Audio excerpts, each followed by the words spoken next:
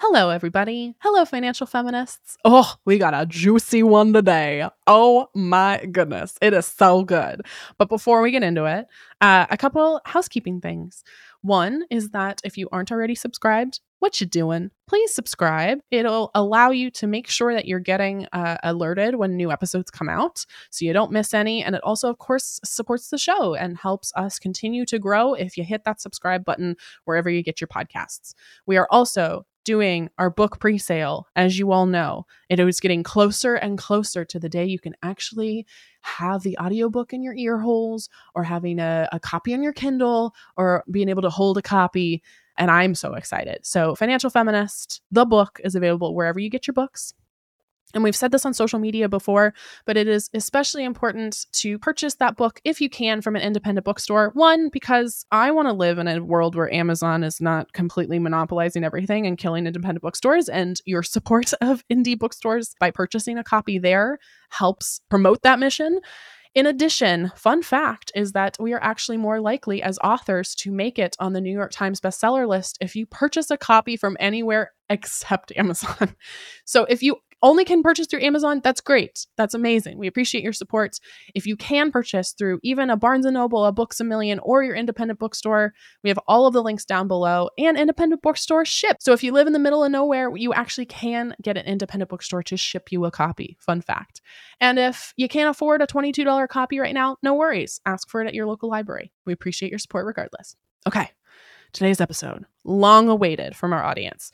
Me and my friend and fellow finance expert, Gabby Dunn, we join our powers for good to read Dave Ramsey so that you don't have to. Yes, we actually read one of his books. Technically, you may have already heard this episode if you listened to Bad with Money, which is Gabby's podcast. We did kind of a crossover episode, and they were kind enough to let us share this interview with our audience as well. It's that good. You may know Gabby from their hit podcast, Bad with Money, or from their days on YouTube and BuzzFeed. Gabby Dunn is a writer, journalist, comedian, podcaster, and New York Times bestselling author of Bad with Money, The Imperfect Art of Getting Your Financial Shit Together. Fun fact, obviously, Gabby Dunn's last name and my last name are very similar, so I have joked to them that our books are going to live side by side on bookshelves forevermore in the personal finance section.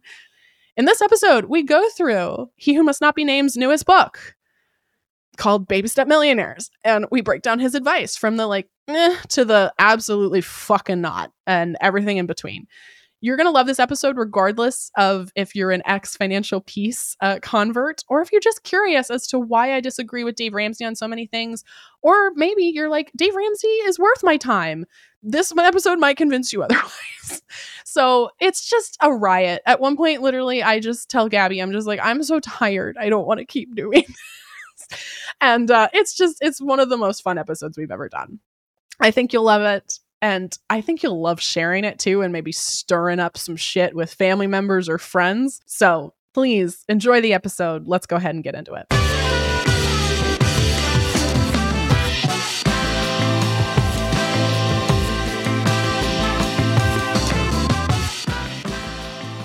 Welcome back to another episode of Bad with Money, where I torture people I like. My guest today is Tori Dunlap from Financial Feminist, and often she rails against this man, and so I thought, why not make her read his most recent book? Hello, Tori. Can you tell my audience who you are? Against is a very important word in that sentence. Rails against him. Yep. Against this man. Against. Hello, everybody. My name is Tori. I am the founder of Her First 100K and the author and host of Financial Feminist, which is both a podcast and a book now. And I have a very public vendetta against the man we will speak about today. And I've actually never read one of his books because... I never touched it. I couldn't bring myself to do it. And so this was, you really popped my Dave Ramsey cherry here today. So thank you for that. So why did you start hating him? and what do you hate about Dave Ramsey? Okay, how much time do we have? Okay, so I want to first preface this entire conversation. He has helped a lot of people. And I think that in a way, I don't know if my work, and I don't want to speak for you, but like, I don't know if we could do the work that we do if he didn't exist. So that's one thing. I hate everything else. For me, half of it is the financial advice is either bad or it completely fails to acknowledge systemic oppression. That's one camp. And then the other camp is how he runs his business.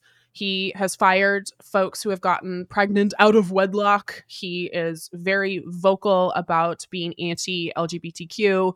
There's the way he runs his business. Like, you have to bring your own budget and your own like personal finance reality to any job interview if you want to work at his company. And he's been very, very public about that. So you have to like unveil how much money you do or don't have, which feels like a complete violation of privacy, but also maybe vaguely illegal.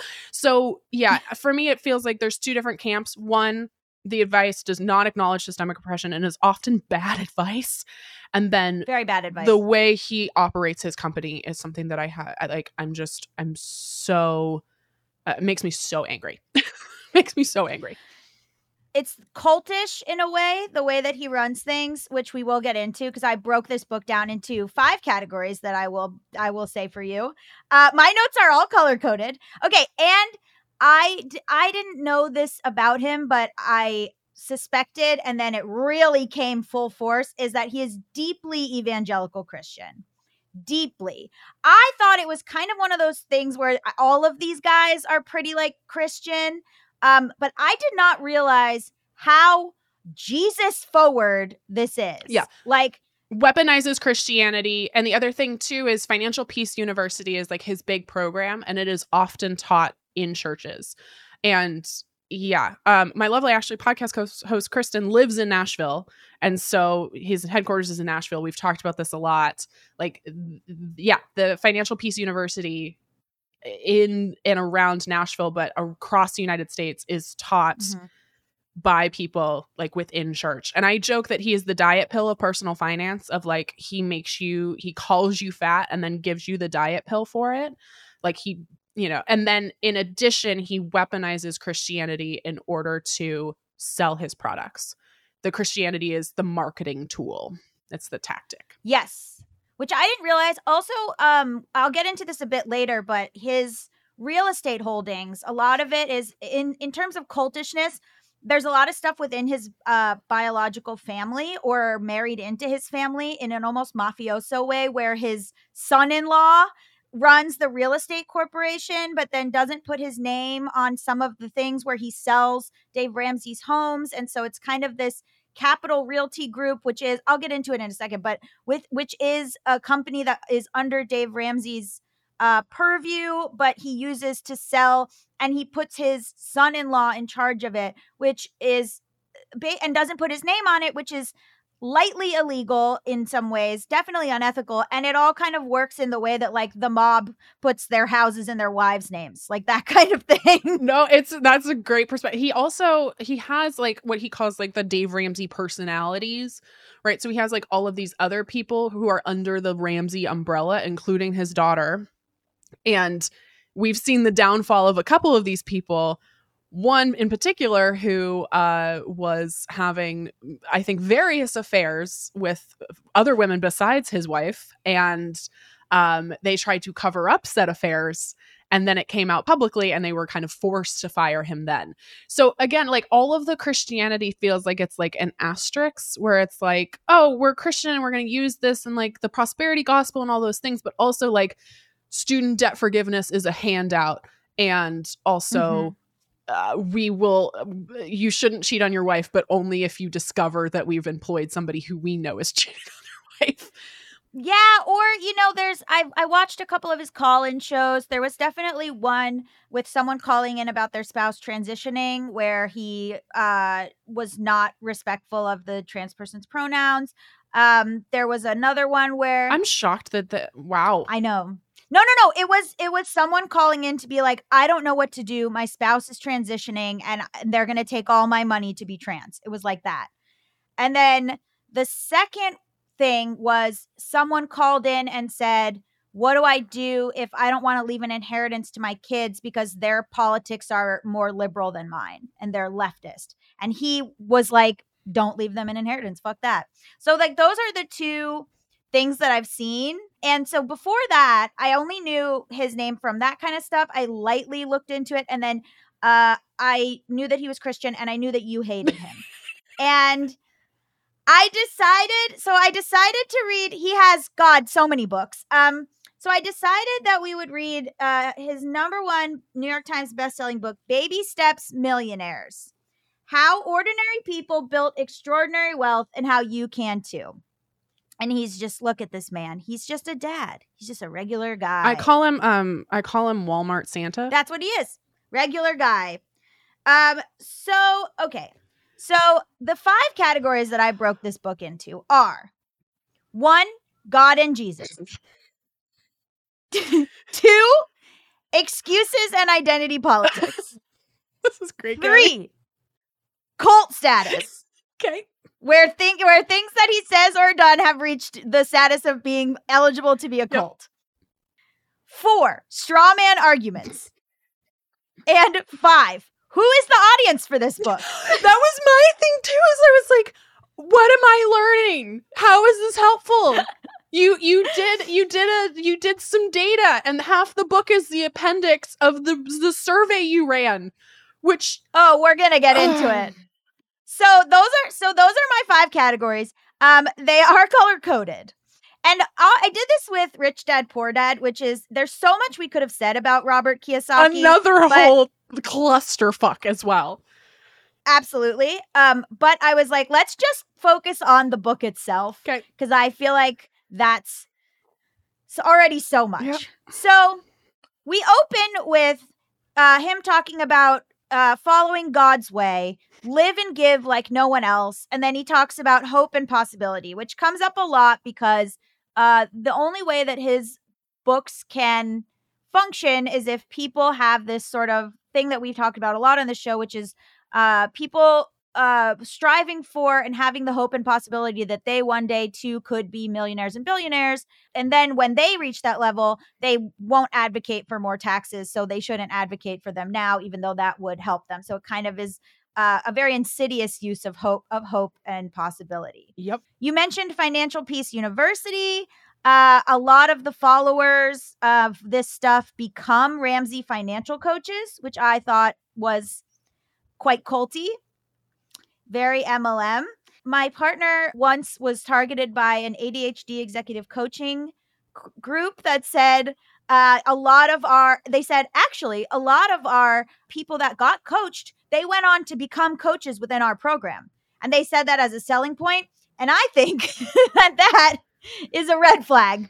So none of these people are actually financial experts. They just went through Dave Ramsey's particular program. Right. Red flag. They learned the curriculum and maybe vaguely how to teach it. It's almost like a virus spreading is how I picture it. Like, you know what I mean? The little is arms Dave Ramsey are getting COVID? bigger and bigger. We're not saying he is. However, I would say he's a virus. I would say he's not the virus. He's a virus. Okay, then I really was mind blown because I was shocked by how quickly we got to Jesus Christ is the Lord of my life. By like sentence 2, dude. Like sentence 2. Like incredibly fast. I am simply a steward of the blessings God has given me. Yep. Thoughts? I don't. Part of me is like, if Christianity works for you, great, amazing, fine. Like I am not going to judge you. I grew up Catholic. I went to 18 straight years of Catholic school. Like that was my reality for a very long time. I don't know if I'm not an atheist. I actually don't identify, but like definitely am disillusioned with a religion in general. But like it's not that you are religious. It is not that you believe that, you know, everything you do is in service of God's plan. I have no beef with that. If you are a good person who is using Christianity as a way to become a good person, I have no issue with that. Great. Christianity, Judaism, any religion, whatever. It's again, the like use as a marketing tactic with the like prosperity gospel of if I did it, you can do it too. And it is God's plan for you to be wealthy and successful and all of these things. That I have issue with. Can you give a short definition of the prosperity gospel? Basically, the idea that you are destined for wealth or success because, again, like God has set this plan for you. You could probably actually give a better definition than I can. But like literally chapter 1, I just wrote in the margins, Dave Ramsey equals God's plan. Like that's what it feels like from jump. What's insidious to me as well is, well, it's the idea that if people are wealthy, it's because they're good people who deserve Yes. it. But what's insidious to me as well is and he does this later on, the twisting of Christianity to be about gaining wealth when and he goes way out of his way to explain how wealth is actually good, which we will get into. But it's the twisting of religion to not advocating for social services, not advocating for the poor, not doing, look, I don't know Jesus, but I'm just saying like not doing things that Jesus would particularly do, but rather self-serving and making yourself wealthy.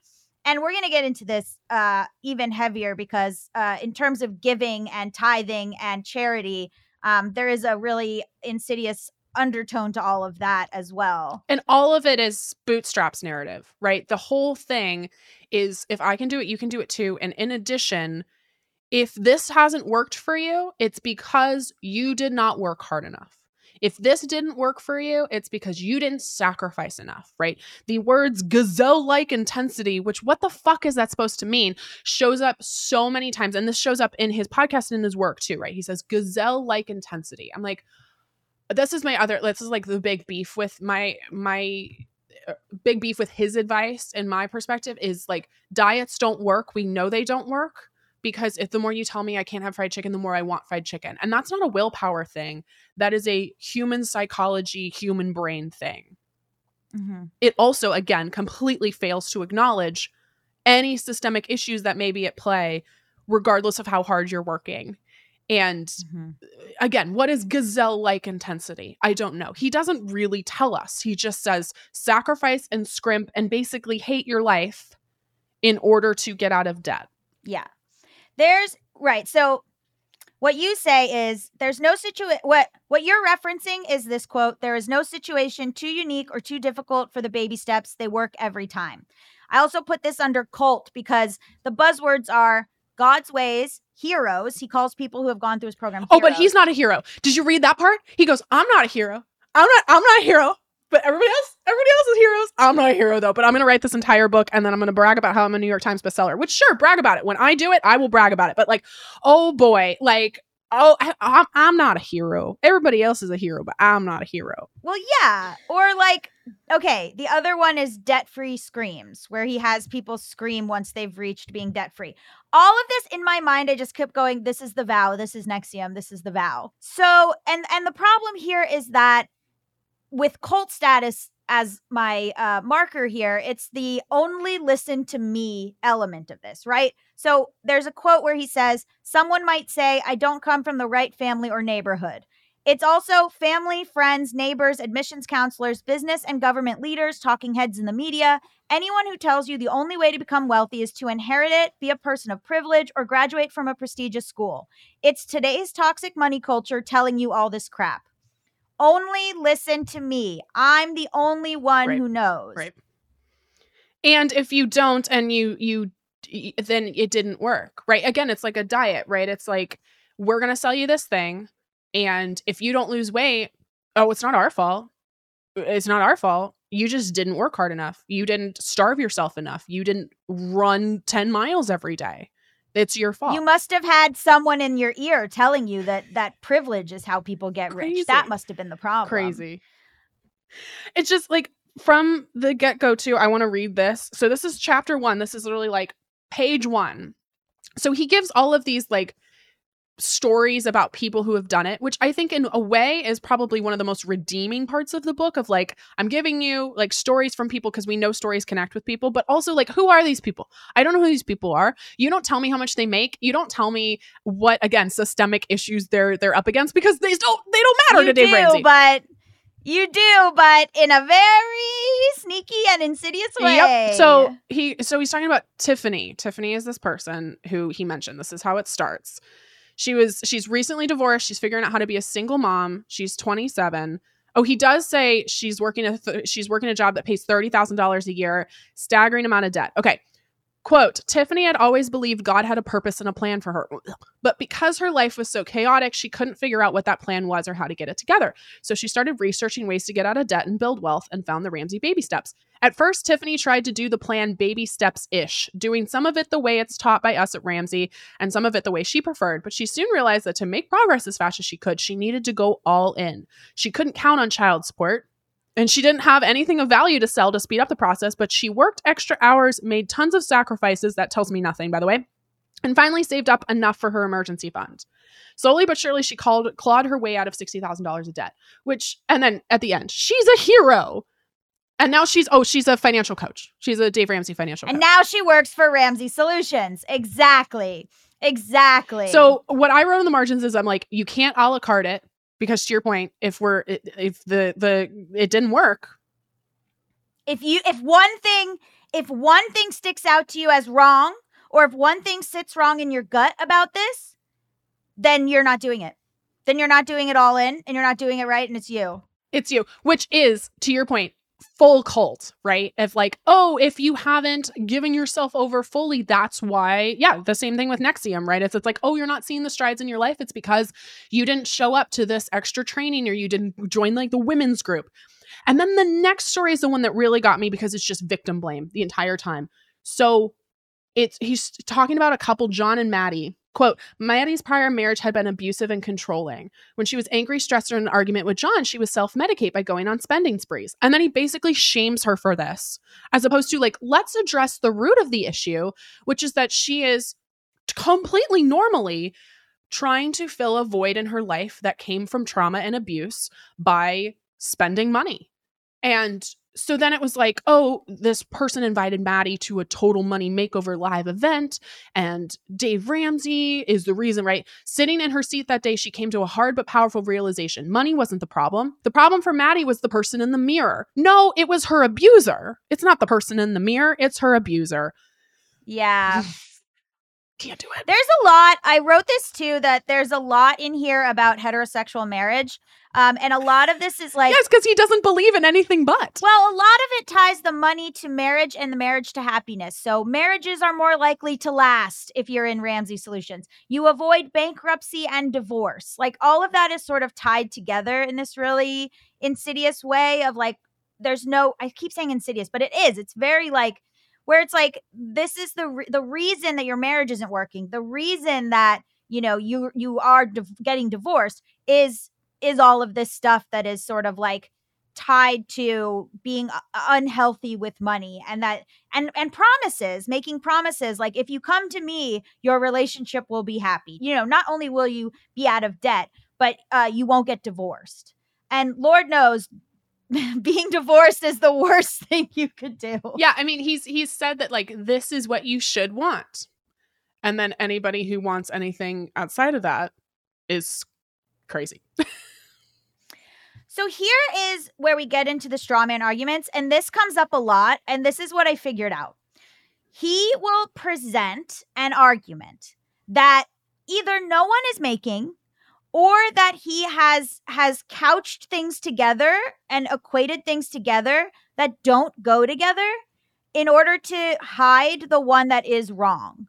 So he says, what exactly is a millionaire? It's not a political statement. It's not a theological discussion. It's not your feelings or emotions. It's not the amount of money you make, and it's not your mother's opinion. So what he does here, and what he does a lot in this book, is he puts things together that are and hides the real thing he's trying to say, right? He wants to just say it's not a political statement, but he couches it in all these other things that are sort of true. Like, oh yeah, I guess it isn't really about feelings or emotions. And yeah, my mom's opinion on what a millionaire is, that is true. But it's all just to get political in there and hide it. Sure. Like there's another one that comes up that's like, you may think all rich people are evil or they're all virtuous. In either case, you'd be wrong. And so he's saying, like, instead of the nuance of, you know, I think that rich people maybe could pay more taxes, or maybe, you know, there are some areas in which there is a lot of wealth inequality. He gives you the argument, you think they're all evil, you think they're all virtuous, and you're wrong. He kind of I don't know if I'm explaining it correctly, but he kind of puts things. It's black and white. There's no gray area and there's no nuance, because both of those statements I actually agree with. And this is one of the only times I actually circled and I was like, I agree, is when he's talking about what a millionaire is and versus what a millionaire isn't. He said $1 million isn't what it used to be. That's what he says. Some people say, and then other people are like, $1 million is not enough. And I see this in my TikTok comments every single day. If somebody's like, I talk about investing and using compound interest to grow your wealth, and people are like, oh, but like $5 million is going to be nothing. And then other people were like, $5 million is a crazy amount of money. And so you do have a lot of that. And I always joke that like, I want to build wealth not because I want a stack of government issued paper, right? That doesn't get me anything. I want what money can buy or what money can do in the world. So I think both of the statements that you read ring true to me, where, I think a lot of people do think, okay, rich people are either super virtuous or very evil. It's wrong. It isn't either of those things.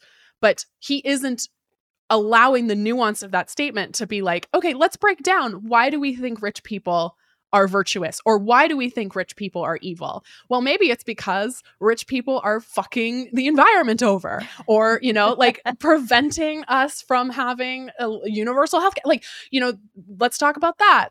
And we think they're virtuous because we have all of these, tech bros who like orgasm when Elon Musk sneezes, right? So like, there's no nuance to any of these things. It's black, it's white, it's very like, it's either this or that.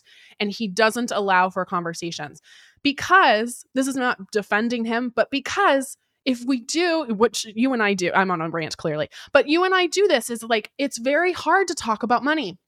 And I've heard you discuss this where it's like, I want to give actionable resources around money, but also everything has an asterisk, which is like, this doesn't work if you're poor.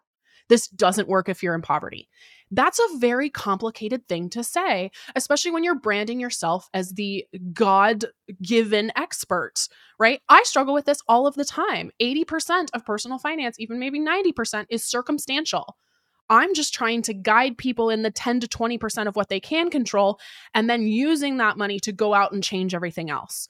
But that's way more complicated and way more nuanced, and takes my ego out of it in a way that Dave Ramsey refuses to do.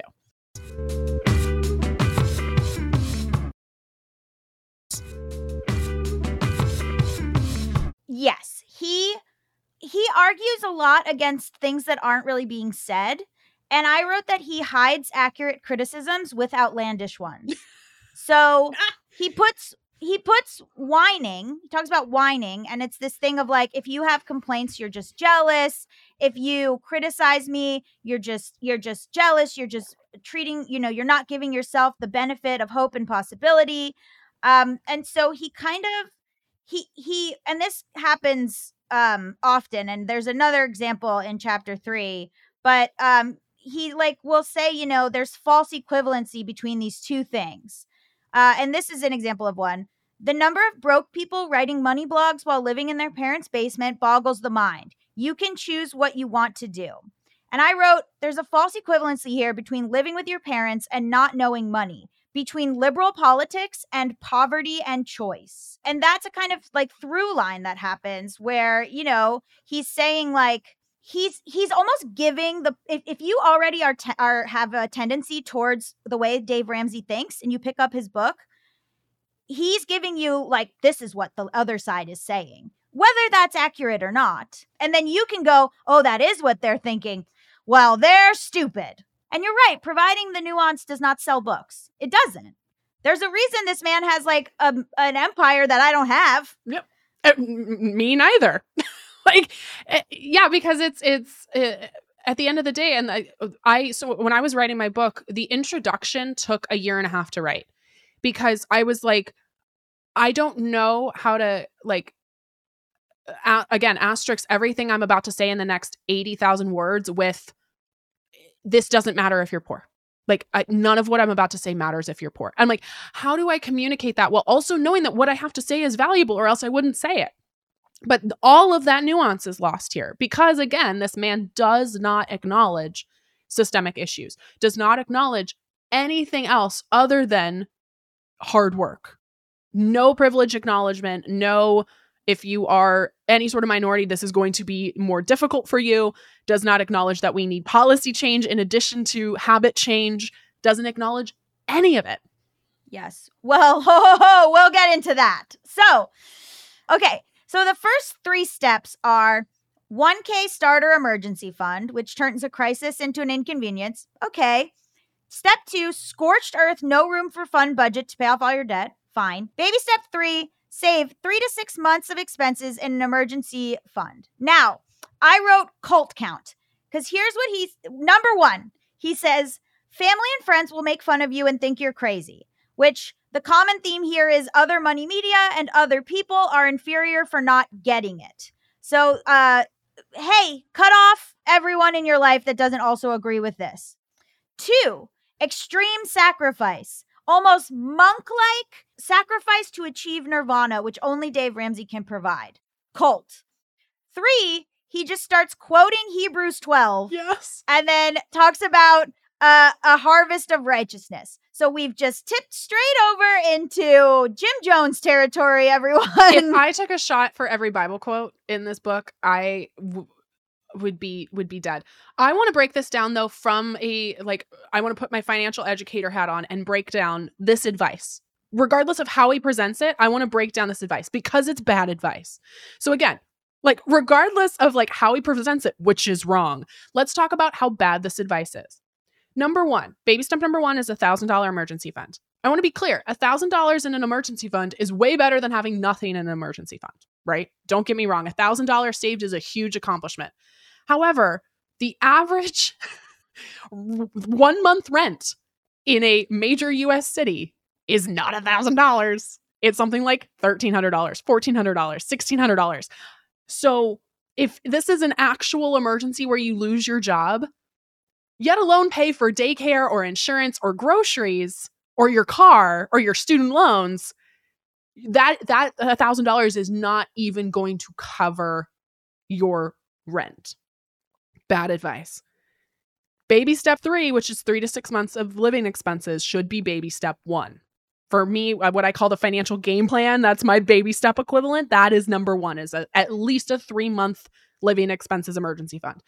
The second thing is that he says, pay off all debt except the house. If you have any money above your $1,000 emergency fund that is not in a retirement plan, cash it out and use it on baby step 2. This is such bad advice.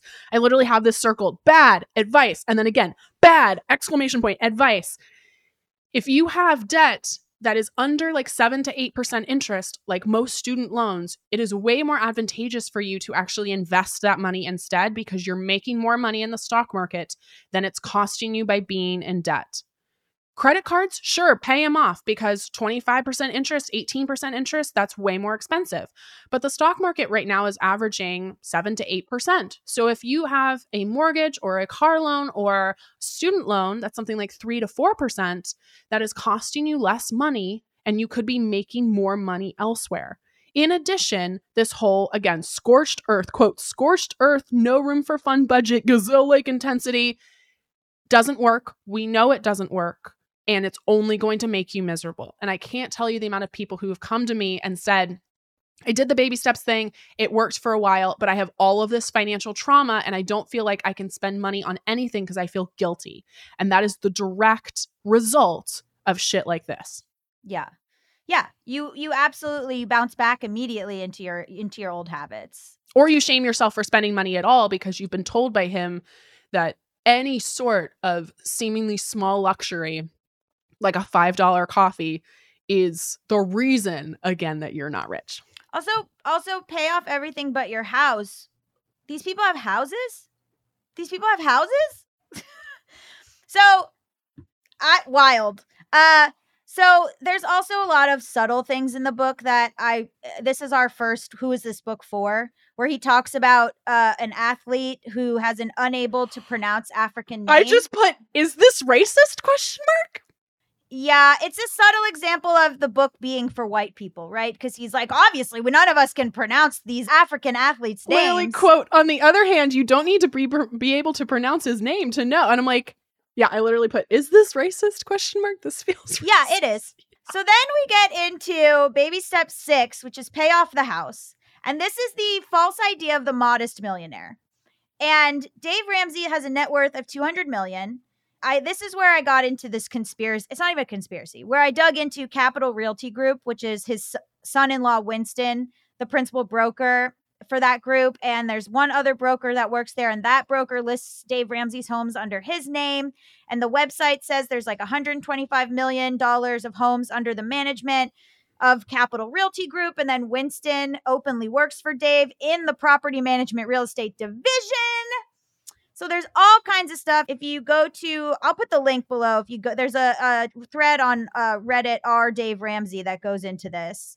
Also, it makes perfect sense because all he does is, I think he actually, and maybe Kristen can pop on too because she knows in Nashville, I think he literally like brokers real estate deals. And so it's like, of course, go to my son. And in addition, right, all of the narrative is around buying property. There's no like renting is all right for some people, maybe. There's no conversation about that. And to your point earlier of like, we're just assuming people have houses. We're just assuming people have houses. That's just the default assumption. Yes. I'm going to put more links in the description. It's basically about how he sells homes in Nashville. A lot of these people that I've started reading these books, and like a lot of these people really comes down to real estate and to real estate investment trusts, which basically buy up and gentrify entire cities under the sort of purview of one very wealthy person. So if, you know, it's also this interesting thing of the modest millionaire, everyone sort of being hit. He goes out of his way, and we'll get to this later, to say that millionaires are average people. But then if you look at a picture of this goddamn house in Nashville, it is, it's so big. I'm on mansionglobal.com, which I have never visited in my life. I didn't know that was a website. Neither did I. But is this the one he just tried to sell? Because he tried to sell one, and I don't know if anybody actually bought it. $15.45 million Nashville home. Yeah, he tried to sell it last year. It's massive. There's like, I would argue it has a grounds. It's very big. And I guess he was also trying to sell other homes. They have properties in all over the place. Well, and I think this is probably we've talked many times, and I think this is one of the places that you and I have a bit of disagreement, because for me, I don't love capitalism. You have talked about this so many times. You and I don't love capitalism, but for me, this is the system that currently exists, and you have to pay your rent and you have to do it. So it's like, I want to navigate the system to the best of my ability. I can't win capitalism because I don't want to win capitalism. That means exploiting people. But if I lose capitalism, that means deep suffering for myself and for my community and for my family. So it's like, for me, how do I navigate the system to the best of my ability?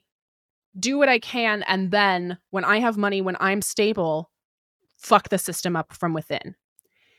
I would love to live in a really nice house someday. That is a goal for myself. However, sure, but he has no interest. He has no interest in helping people. Is the other thing. If I've exploited somebody to get there, I have done that wrong. I have done that incorrectly for me, morally incorrect. And it's also this thing where he encourages other people to live modestly, and then he's like, I need this massive house, which I understand. But like what you're talking about, Tori, is like, I become stable and then I use the money in these ways that helps other people. And what has happened here, and whether or not this was his intention from the jump, is that he's like, now I have this massive house.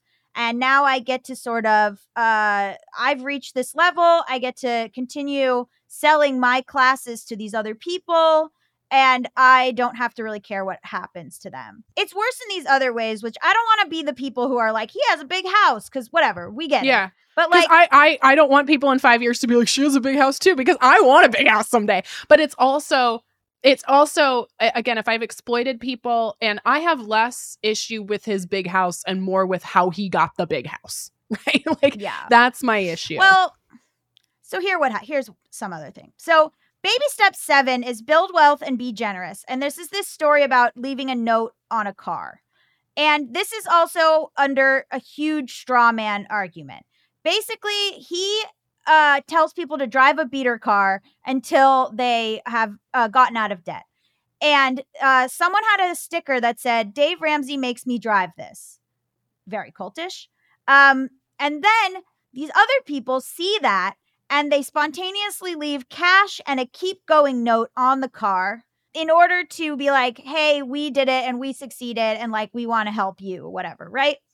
But then advocating for equality is portrayed as some kind of pipe dream. And I think the subtext here that I came to realize and that I've come to realize from a lot of these books is it's not about helping all people. It's about helping people like you.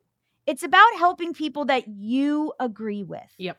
They don't want to pay taxes because, and I said this in Rich Dad, Poor Dad, God forbid the taxes go to an atheist. God forbid the taxes go to someone who is Black who you don't agree with. Maybe a gay person might succeed, because of a social service.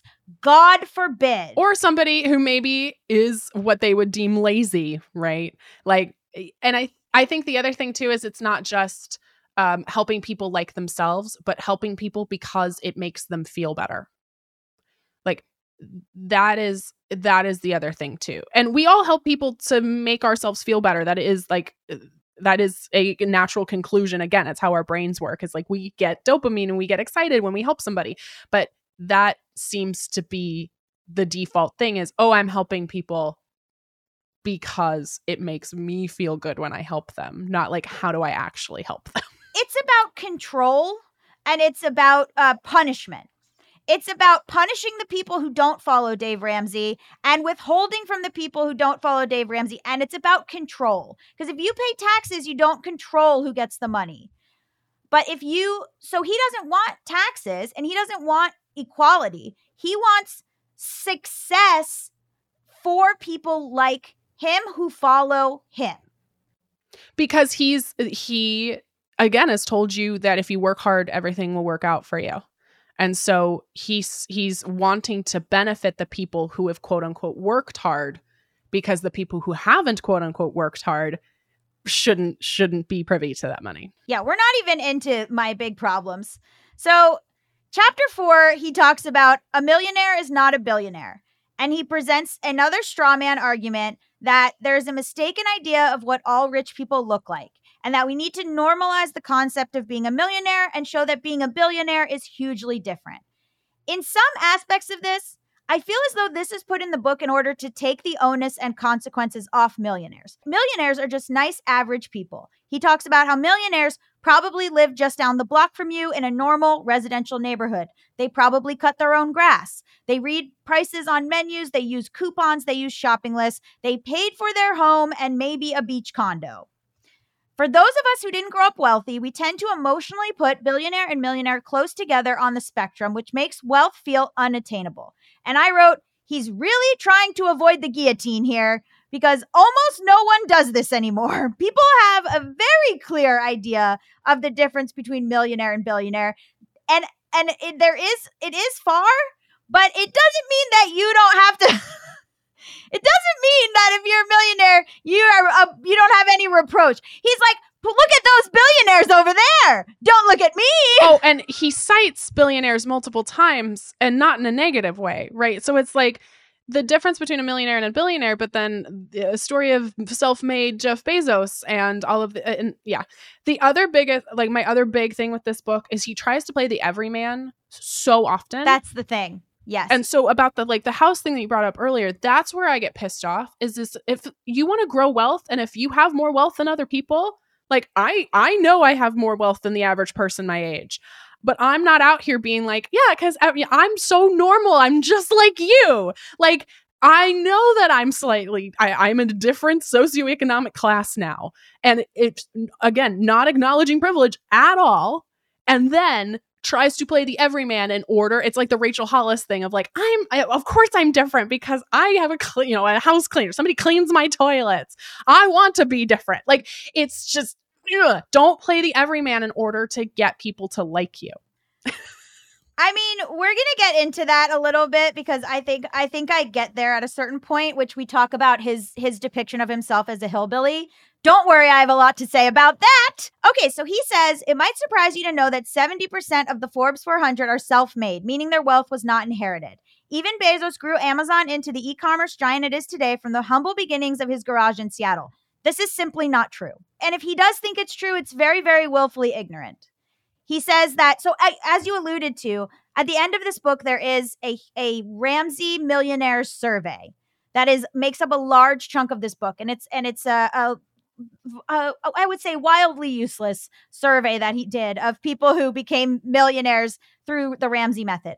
And he says that 93% of those Ramsey millionaires also describe themselves as self-made.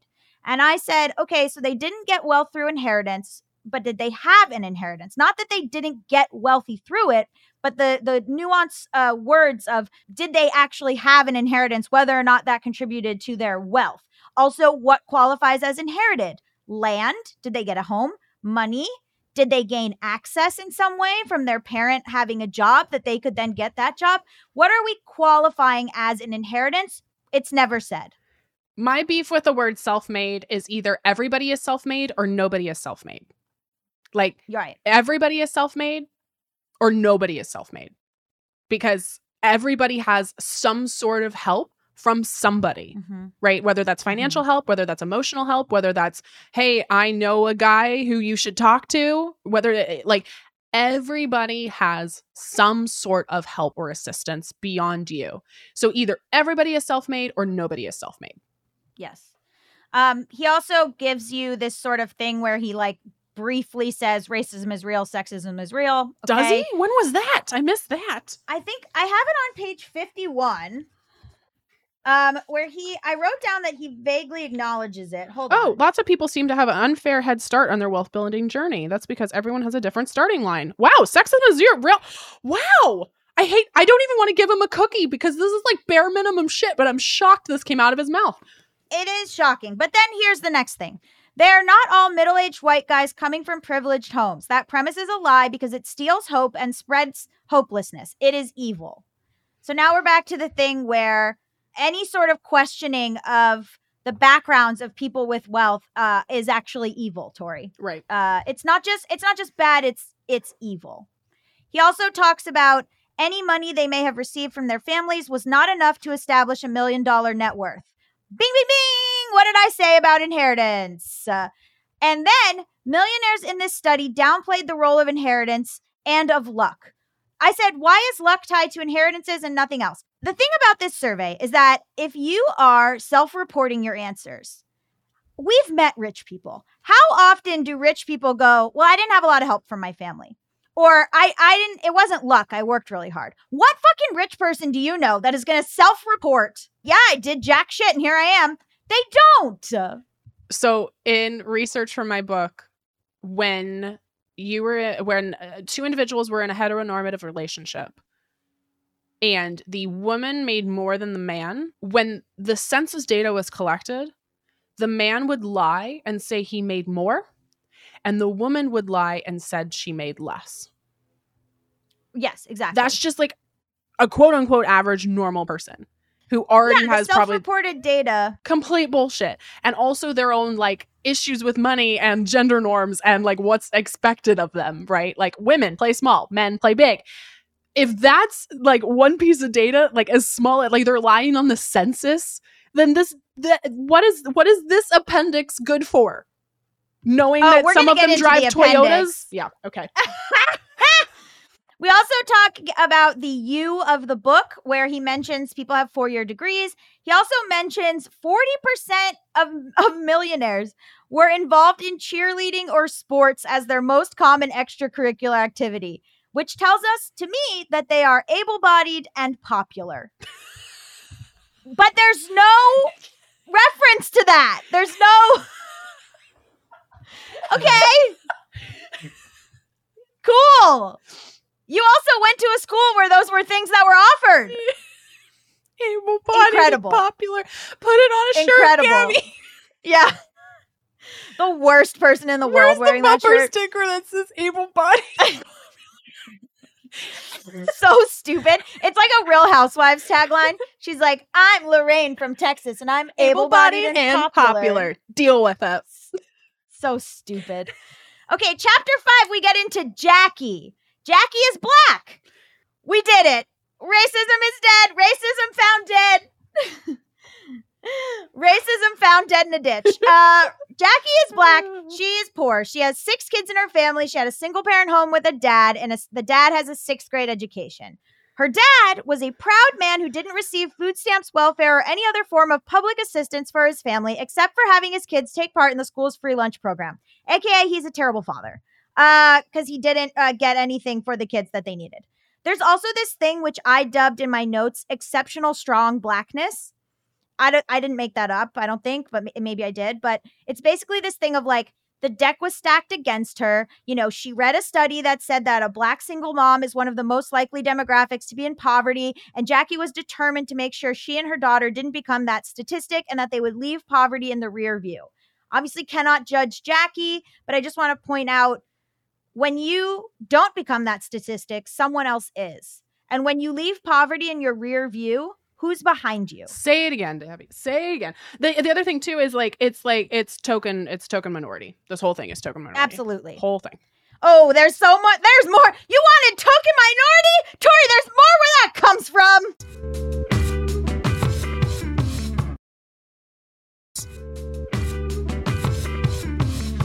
Okay.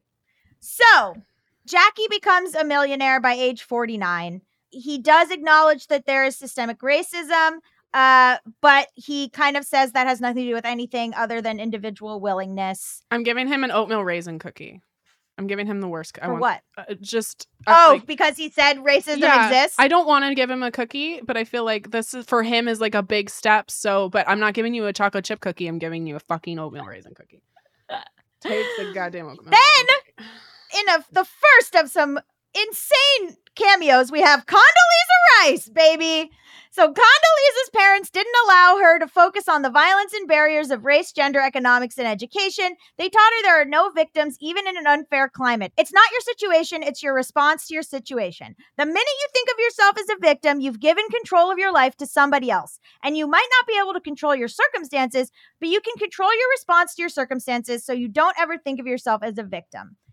Now, I wrote, what if someone in Condoleezza's same circumstances, what if their response is not to grow up and become a Republican, but to grow up and become a socialist? What if taking control of your circumstances, Tori, was not shoving everyone away and rising to the cream of the crop and being the only black person in the Bush administration? What if it was to then go, you know what, I went through a lot of hard stuff. I should probably help other people. What about that?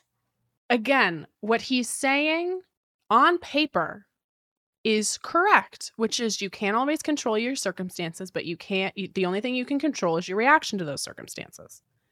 However, there needs to be the second sentence that is, sometimes your circumstances suck and they're not your fault, right? So how, again, do we, work to rise above potentially our circumstances, or how do we work hard and how do we make the best of it? And then how do we change the circumstances for others? There is nothing there about that. It's just bootstraps. It's just bootstraps. And then it's shame to acknowledge that anything might not be related to bootstraps, right? Yep. Also, fun fact, she is the only, to my knowledge, the only woman member at Augusta National Golf Course. She plays golf. Jackie is? No, Condoleezza Rice. Condoleezza Rice. No, they have let in like a couple women, and I think she is either the only woman or the only black woman. And there's 5. How are they looking on Jews over there? Oh, don't worry, we'll get to the Jews. Okay, there's this other straw man argument that he does where something that is true is compiled in a group with things that aren't. So, for instance, he says, here are some excuses. I can't do this. The deck is stacked against me. I have nothing, not even my parents. I can't afford rent, let alone college. It's too much. There's no reason to even try. The one that is true and unrelated to the others is the deck is stacked against me. So what happens here is that you see them as a group, and this is a great argument. And if he was in a debate club, this is a great tactic. Yeah. And most people won't notice it. Most people will not notice because they'll say, well, the other ones are just excuses. So this one being on the list of excuses makes sense. But this happens constantly throughout this book where I go, one of these things is not like the other, but you're trying to spoon feed it to me like it is. And I'm fucking on to you. I'm on to you. We get into immigration because why not? There's a lot of model minority stuff. Again, this is the part where I just pause us and I go, what if we learned? Like, nothing. What if we learned that we can directly apply to our own lives? Like, what have we learned?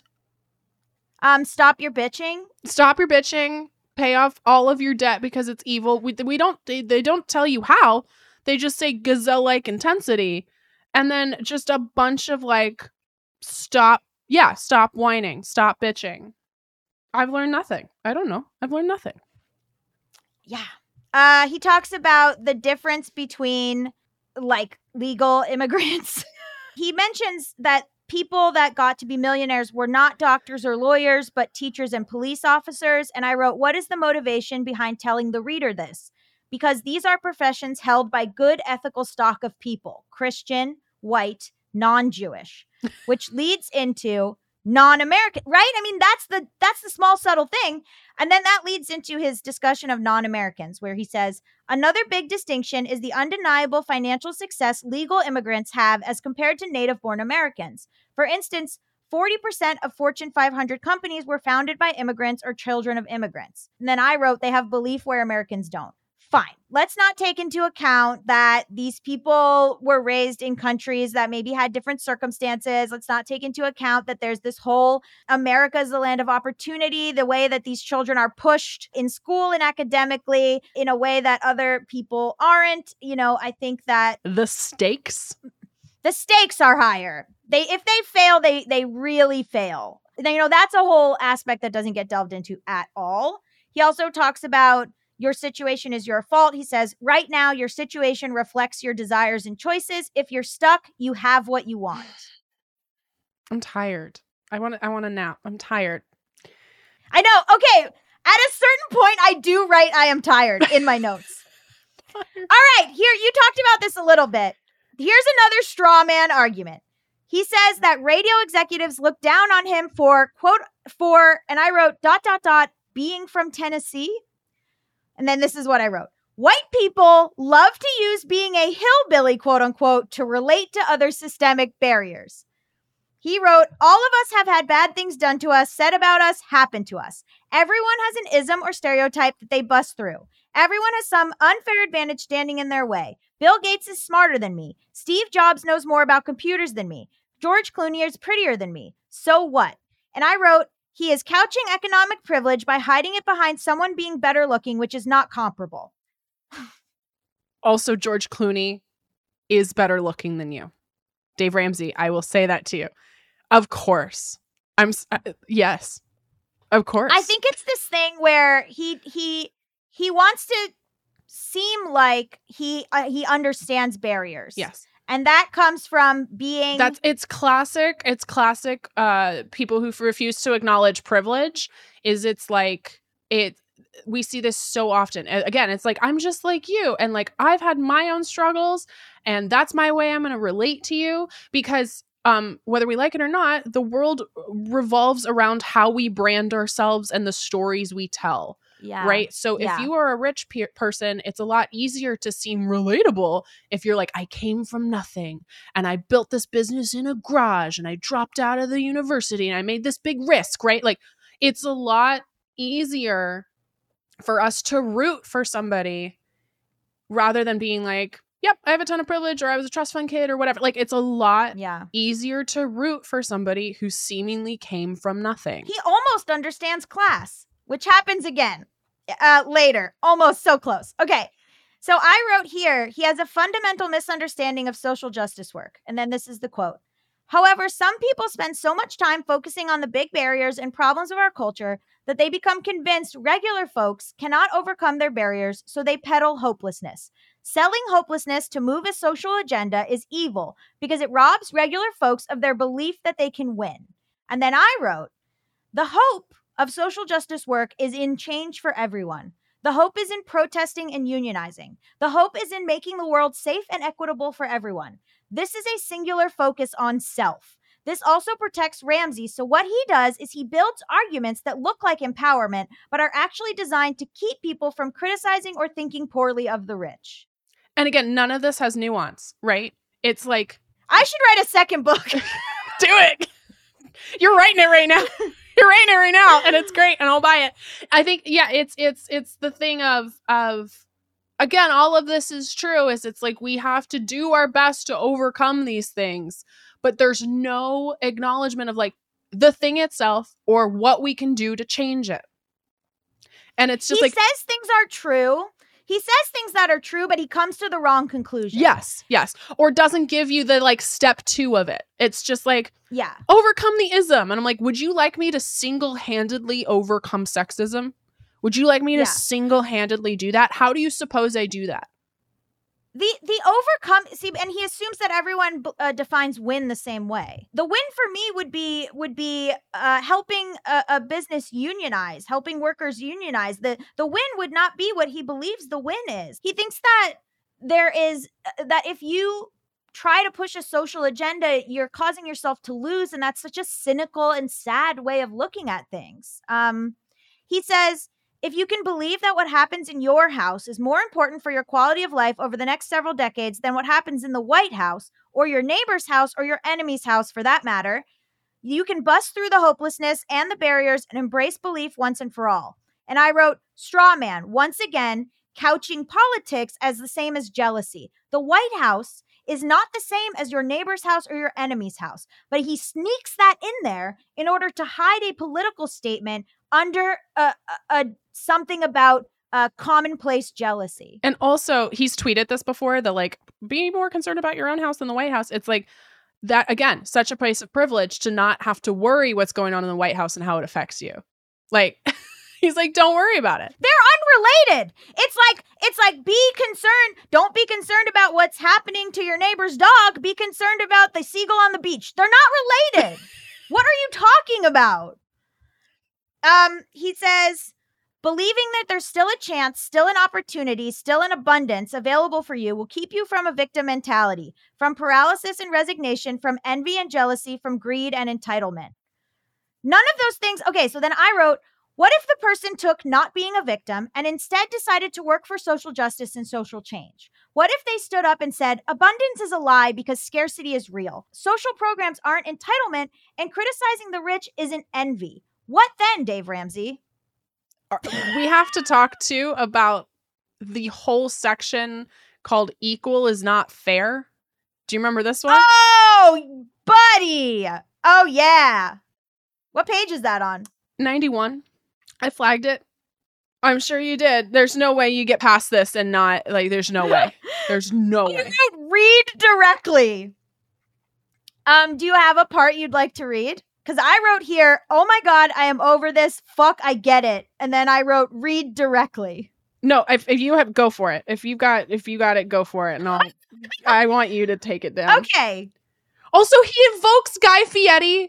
Don't you dare fucking bring my king Guy Fieri to your trash party. Leave him out of it. He is my surrogate father.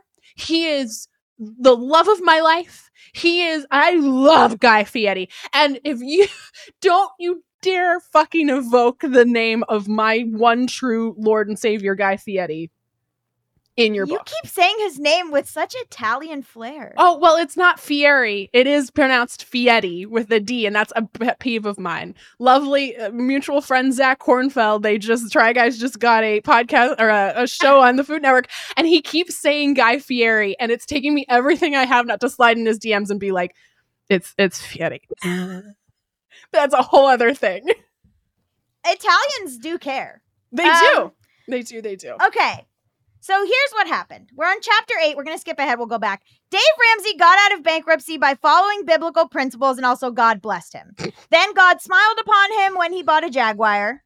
And then he says, you're just a manager of what God owns. And yes, you have the right to enjoy the blessings and benefits of the wealth he entrusts to you. Did God print the money? He owns it? I don't know. Then he says, we're surrounded by loud voices in our culture today who constantly beat the drum that wealth is bad. I've never heard those people. Who are they? Those people are not very loud, and they're mostly just like, I think, like, leftist. He would put you and I in that category, right? Like, well, that's gonna fuck up his whole thing about how Jews are brilliant. So, anyway, okay. So he says, I listen to their arguments. I've noticed they're never based in fact. Okay. So, okay. So I'm just gonna read this. Okay. Well, here's a fact for you. Unequal is more fair than equal. Or to put it another way, equal is unfair. Why? Because effort is not equal. Talent is not equal. Intelligence is not equal. Here's a different kind of example. If one college student goofs off in class, doesn't do his homework, and makes an F on the test, should he get an A in the class just like the student who pays attention, turns in his homework, and aces the test? Of course not. That would be unfair. There was a different level of effort and a different level of intelligence. The results should not be equal. The same goes for wealth. It would be unfair if we all had equal income or wealth. That's because we don't all bring the same level of economic service to the marketplace. That's not the same thing as your value as a human being. You have great value as a human being when you all have equal value before God. But don't confuse your value as a human with the value you bring to the marketplace. Your pay is not a reflection of your value as a person, and it shouldn't be. Your pay is a reflection of the service you bring to the marketplace, and that's what generates wealth. The restaurant owner who runs his business well serves the marketplace in a larger capacity than the host or cook or dishwasher who works there. So the owner's income is higher. If he opens more restaurants, hires more employees, and serves the marketplace at an even greater capacity, his income should reflect that. And then he talks about wealth redistribution. He says, everyone's a philosopher until they start writing the checks, right? Sounds like those good-hearted young folks turned into some old, greedy rich people, doesn't it? I wrote, what the fuck, Jesus. He also talks about Guy Fieri, and he says he's a better TV host than me. That's why he gets paid $80 million. And I said, why does that have value? Again, to your point, what the argument of like, oh, the restaurant owner should make more has nothing to do with the previous statement. Nothing to do. Also, the character of the college student who does worse, if he has some sort of, I don't know, systemic barrier, death in the family, disability, he does get assurance. He does get extra time. He does get extra credit. Like that. Okay. I'm sorry. Okay. Then he says, he's trying to make an equity-based argument. He just doesn't know it. He's so close. He's so close. He's so close, but yet doesn't get there. And also, yeah, I just, if you can't see me, I put two middle fingers so far in the air. Just like, this is where he's mad at me in particular. The gap between the rich and the poor is getting wider, and that's not right, they'll say. Or the system is rigged in favor of the rich and big business. It's unfair. There's a lot of emotion in what they're saying, but very little fact, and that's not truly shocking. After all, they hear the same messages I do, that greedy rich people are what's wrong with the world. And we all know that's not based in fact. What's really happening is that those folks are operating with a scarcity mindset. A scarcity mindset says there's only so much wealth to go around, and because I have more than you do, I've taken away your opportunity to have more. They're picturing it like a pie, and they're fighting to get what's left after the greedy rich people have taken a huge piece for themselves. They believe that for the world to be fair, wealth and income must be equal. Resources are finite, my dude. Like, there is only so much water and food and housing. The latter half of that is accurate. Scarcity mindsets pitting people against each other. That 100% happens, yes. Right? We've been told as women, if you're a person of color, if you're a member of a minority, there's one seat at the table, right? So we fight each other. That's how the patriarchy wins, right? Is we fight each other for that one seat at the table as opposed to building another table. That is accurate, right? But again, he couches that, he like equates that to like, oh, but we don't have a problem with filthy rich people. They're not the problem. It's you that has a scarcity mindset. Also, income and wealth are two different things. Him talking about income with regards to like, oh, the of course the chef should not get paid the same as the owner of the restaurant, but then he fails to address wealth. He's like income. He puts wealth with income to hide it. Yep. Wow. Well, let me just go through like how it's again not about the stack of government issued paper. It's about what you do with it. And if you are the Zuckerberg Bezos out here that's ruining democracy, you need to be held accountable for that. Versus, I don't know if we can pick. There's some billionaires that I think can stay. I'll keep Rihanna. I will keep Rihanna and Sarah Blakely, so it's like those a couple of maybe Oprah can stay, right? Like there's 3 billionaires that I'm like, they can stay, right? Because it's about, again, what you do with the money, what you do with your success, what you do with your influence.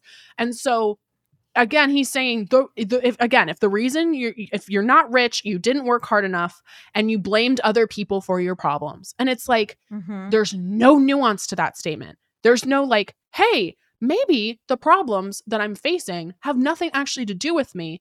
Also, I know that there's some things I can control. But there's no acknowledgement that actually these problems are, again, systemic and way beyond us as individuals and what we individually can control.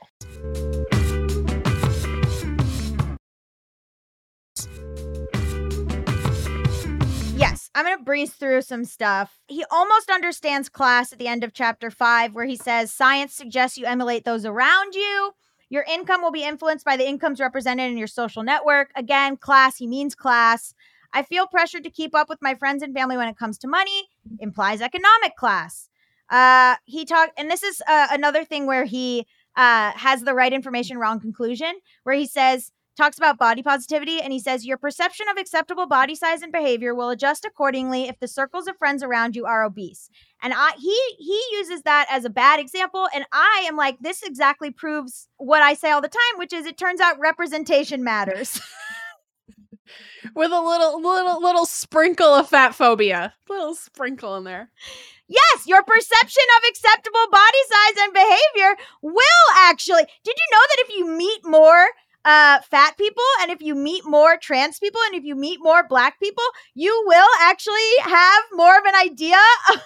No, instead join my capitalist cult. We haven't even gotten to the paragraph of the whole thing is I want you to get a good Bible. Do you remember that one? Where's that? Chapter 6? Oh, I think I'm breezing ahead. At this point, I'm like, I think it's at the very end. I'm just so tired, Gabby. I'm like, I understand. It's not anything to do with either of us. He is exhausting me. I understand. It's just so... He says a couple things you can do to continue learning. I want you to get a good Bible. There's a whole bunch of different translations to choose from. Get one that works for you and begin to study. Begin to learn what God's love letter says to us. It'll change your life. Also, find a good church. You're not going to find a perfect one. There are people in them. Oh, a joke. Oh, so funny. God. But find one where the worship style and preaching style fits your style. That's great. Okay, good advice. But again, assumes 1, you are Christian. 2, you go to church. 3, find one where you can ask questions and learn. Oh, yes, because we all know that Christian organizations love when you ask critical questions. They love it. 10 out of 10. All religions love it. Find one where you don't feel like the people are looking down on you. And ask them to teach you about baptism. And then as you learn and grow, ask them to baptize you. Cue baptize me from the Book of Mormon. I'm like, oh my God. Wow. Yeah. I'll jump ahead to one thing, which is I did not expect to just go so hard left into the Jews on page 94. I knew this man was a certain way, but I really didn't. I gasped out loud. What page are we on? 94. He says, he jumps into a rabbi who's a friend of his, and he says, why would an evangelical Christian like me be interested in what Jewish people believe about wealth? And then he says, Jewish people, who are a minority in America, consistently have a disproportionate amount of wealth. First and foremost is that Jewish tradition views a person's quest for profit and wealth to be inherently moral. Inherently moral is the opposite of evil. Then he talks about the Havdalah ceremony, which I grew up incredibly Jewish, and I slap Havdalah out of your goddamn mouth. No. I love how you feel about that is how I feel about Guy Fieri. You're like Jewish tradition, and I'm like Food Network star. I cannot believe that we have gotten into the Jews love money so fast. I really gasped out loud. This is a book that came out this year, and somebody let it go to print. Somebody said... No, because he prints his own books. It's his own publishing company. We haven't even talked about that. Because why go to HarperCollins or Penguin Random House when you can just publish your own book? Which honestly, girl boss. #girl boss. You fucking get that publishing. You set up a publishing company where you don't have to pay royalties to somebody else. Like, you do it. You do it, girl. I've been joking that with my friend who's a farmer, who's a guy who's a farmer. I've been saying that he's a #boy boss. It's great. I'm literally looking... When was this? When did it come out? 2022, March 17th, 2022. Well, it's good because there hasn't been a huge resurgence of anti-Semitism. So I'm glad we're still here. Anyway, a quick note from chapter 7. He does bring up the COVID, no one wants to work anymore, handouts bullshit. He misunderstands social services and only wants people to give to their churches. If you do have this book or you see it somewhere and you want to absolutely lose your mind, page 79 to 82 is some of the worst shit I've ever seen. I wrote worst shit in this book. There's also a part where he talks about making your kids work for money, doing fast food or mowing lawns. And I wrote, fast food and mowing lawns are just stepping stones for these type of people. Those are not seen as jobs. No. Which is where we're going to get into Miguel.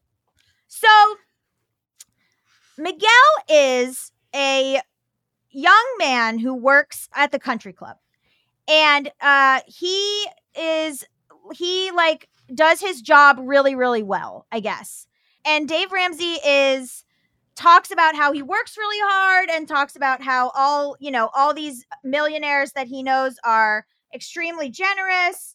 And I'm just going to talk about Miguel for a second. I'm trying to find where is Miguel so I can follow along. This is page 99. Okay, thank you. Oh, also the quote, normally, I just want to read this. Quote, normally I feel like a wiener in a steakhouse in a place like this.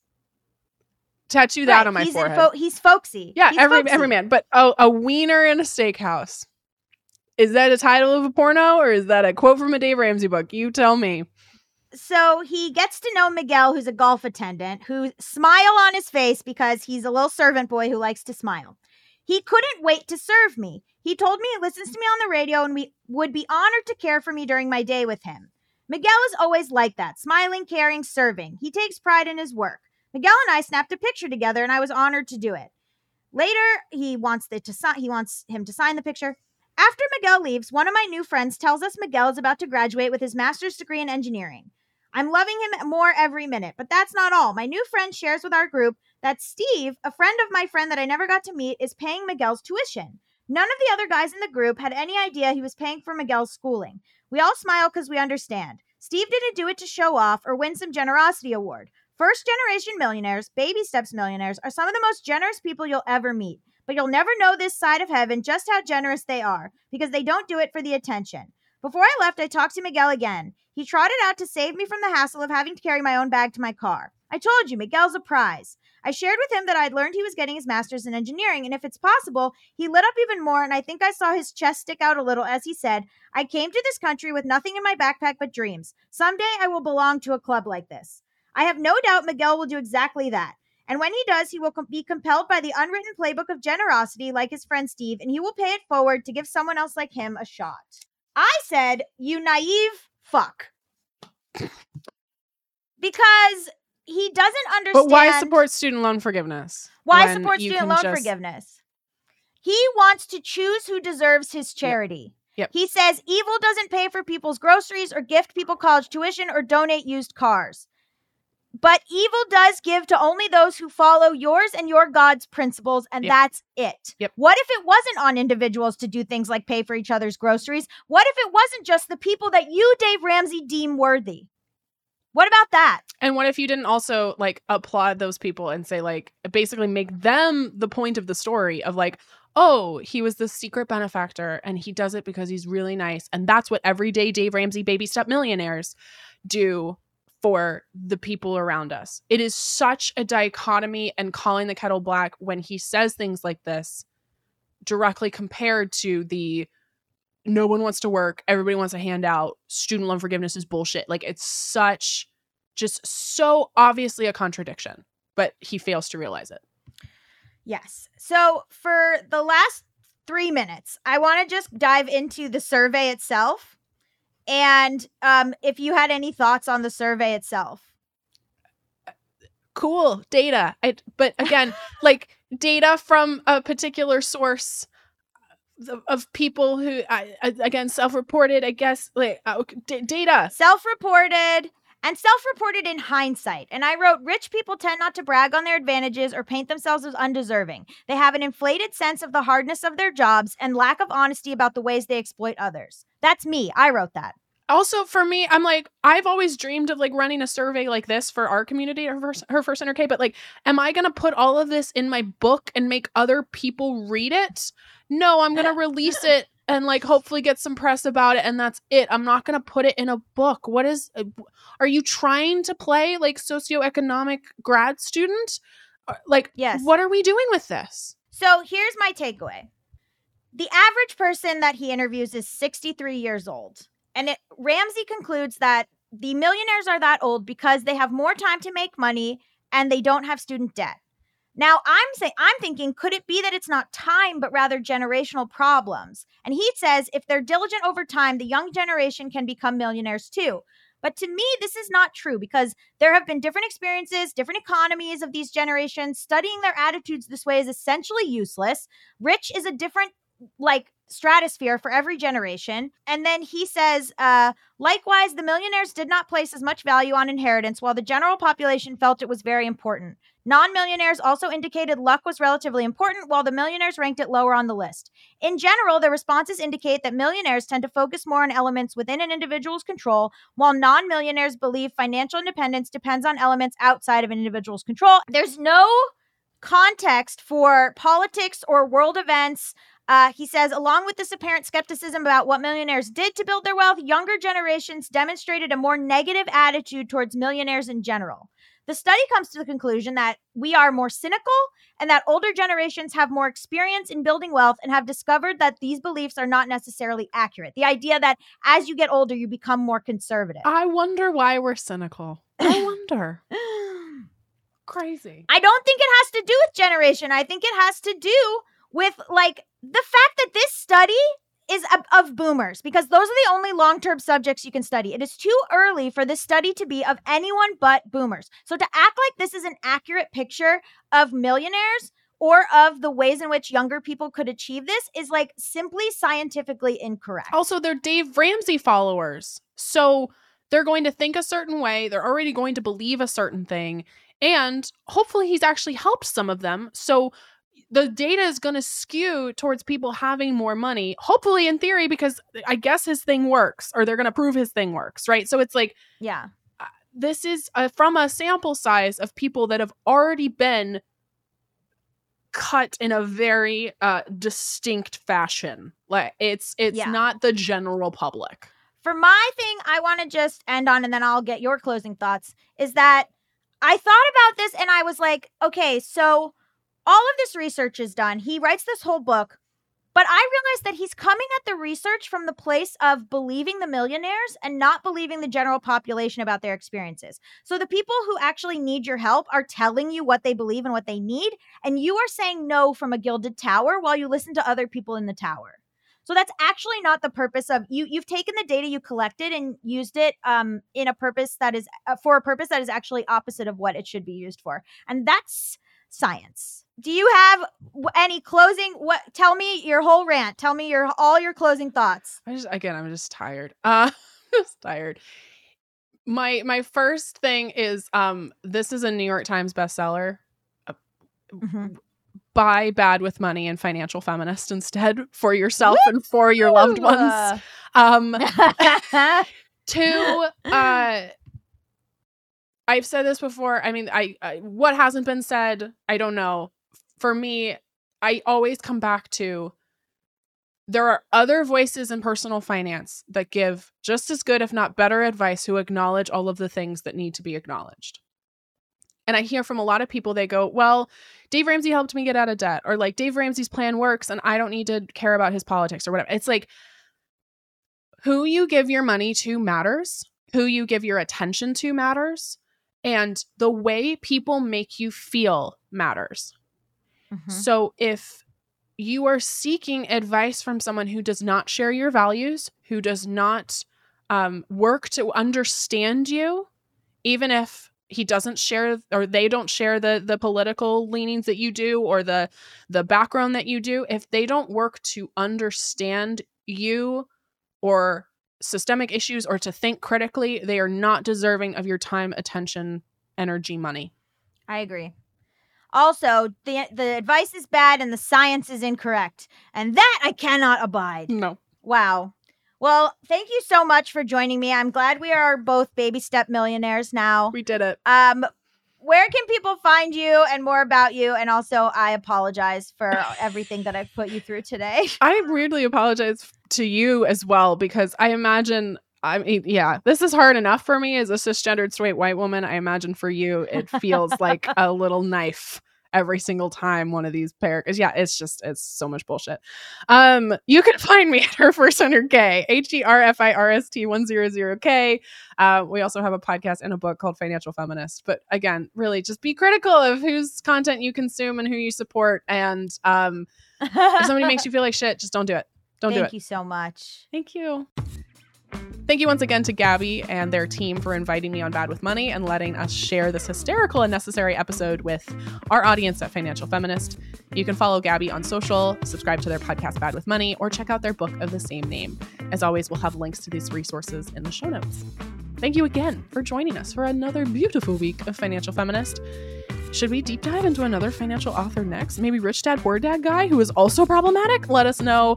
Leave us a review. Send us a voicemail of who you might want to have us cover next.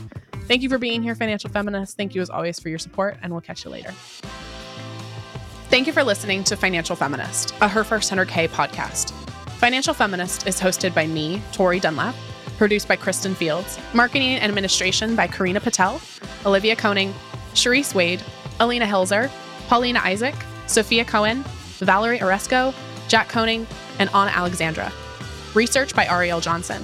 Audio engineering by Austin Fields. Promotional graphics by Mary Stratton. Photography by Sarah Wolf. And theme music by Jonah Cohen Sound. A huge thanks to the entire Her First 100K team and community for supporting the show.